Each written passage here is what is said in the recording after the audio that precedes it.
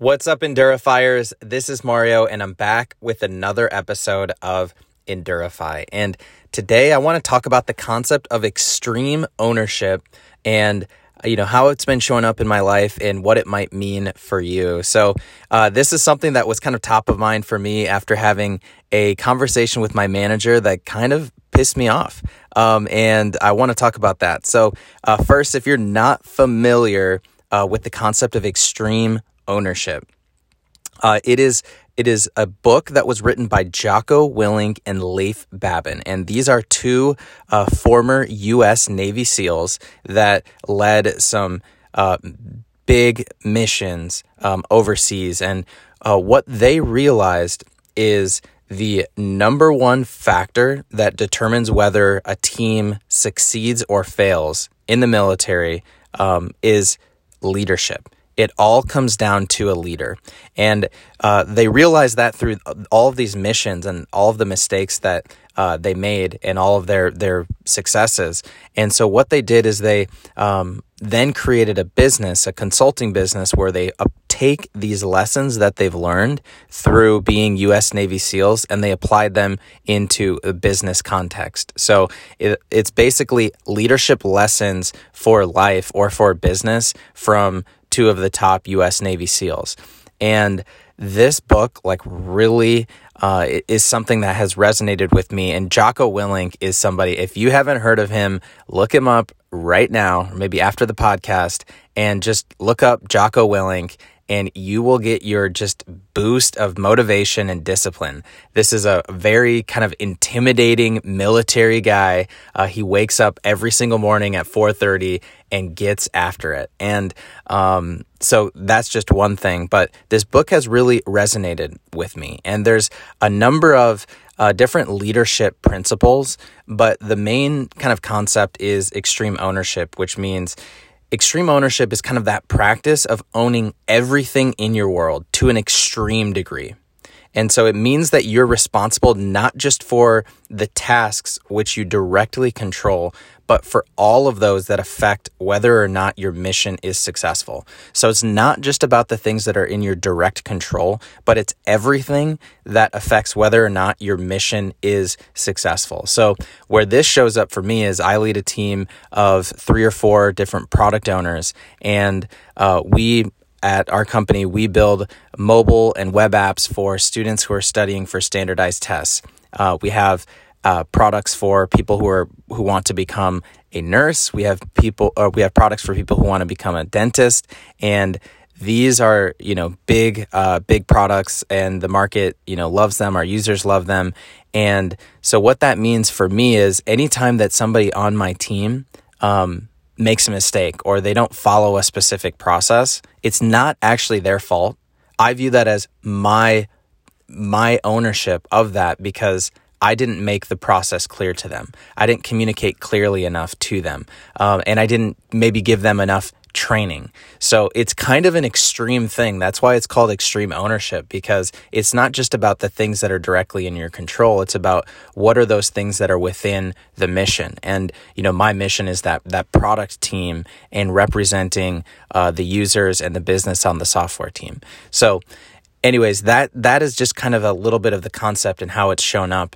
And where I've seen it show up in the past month is I was leading a project at work, and we had been pushing through it, and it was maybe a 3 or 4 week project, and we released it. We released it on a Thursday, and there were just so many ups and downs, but we got it out. We got this new feature out, and I was super pumped.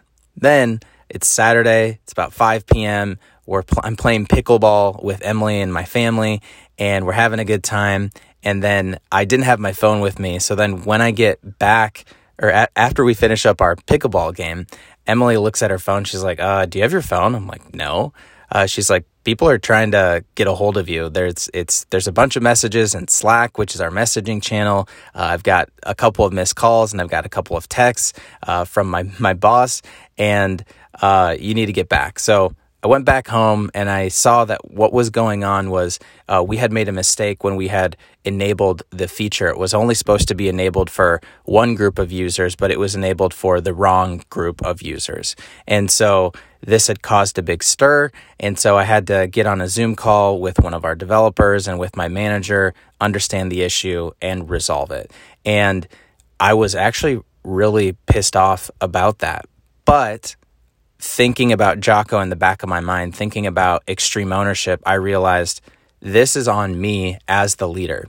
Even though I had communicated that we want this enabled for group 2 and not group 1, that message wasn't understood or communicated by the developer. And also, after communicating that, I didn't trust and verify. I didn't confirm all of the different use cases. I didn't test that out like I probably should have. I was just happy to get it done. And so that's an example of extreme ownership. So then when all of these messages are coming through in a public channel where people are saying, what's going on? How did this happen? I sent a message and said, here's what happened. Here's what we're doing to resolve it. This one's on me. I should have done X, Y, and Z. When, the ego in me is saying, this person didn't actually follow through on what I said it should do. Even though I really wanted to say that, I took extreme ownership, which is, I'm the leader of this project. This is the mission, and we didn't achieve our goal, and that's on me. So it's a hard thing to do. It's hard to get over that ego and to see yourself kind of publicly fail in a public channel like that. But I felt good about owning it and moving forward. So anyways, that was about 3 weeks ago. And then we had kind of moved on and we're moved on to separate projects. And then I have a one-on-one, I have a meeting with my manager and I'm talking about kind of how our team is doing, and he's providing some feedback on our team. And he's talking about this person's doing well. They're doing a good job at this. Another person is, needs to work on this type of thing. And so then as I'm asking more follow-up questions, he's giving feedback on my team. I ask him to give me some feedback on how I'm doing. And I asked for a rating on a scale of 1 to 10. How am I doing? He said, well, I would give you an 8. And I said, oh, okay, that's good. What do I need to do to take it to a 10? Which is a great question to ask if you're ever trying to get feedback. He said, well, you have a lot on your plate and you've been slipping up and you've been making a few more mistakes than you normally do. And when you hear somebody say, you've been slipping up, again, that just like triggers your ego. It kind of starts to piss you off a little bit. But I was listening to the voice that was going on in my head, and I was thinking about extreme ownership, and I was like, well, I have asked for feedback. This is the feedback that I want. It's time to own that and step up. And I said, okay, like, where have I been slipping up? He said, well, a couple weeks ago, there was that thing where we enabled it on the wrong product, going back to that event from 3 weeks ago, and was still bringing it up. And then he brought up one other thing that I had done this week that I didn't communicate as well. And it was hard to hear that. It was hard to think through that and not have my ego get in the way. But it was something that eventually after the call, I was able to kind of process and really think about. This is extreme ownership. It's taking extreme ownership of the things that go well in your life, every area of your life, and every area of a specific project in your life. And this is kind of the downside of taking extreme ownership. So what I kind of want to communicate here is that you should take extreme ownership in every area of your life.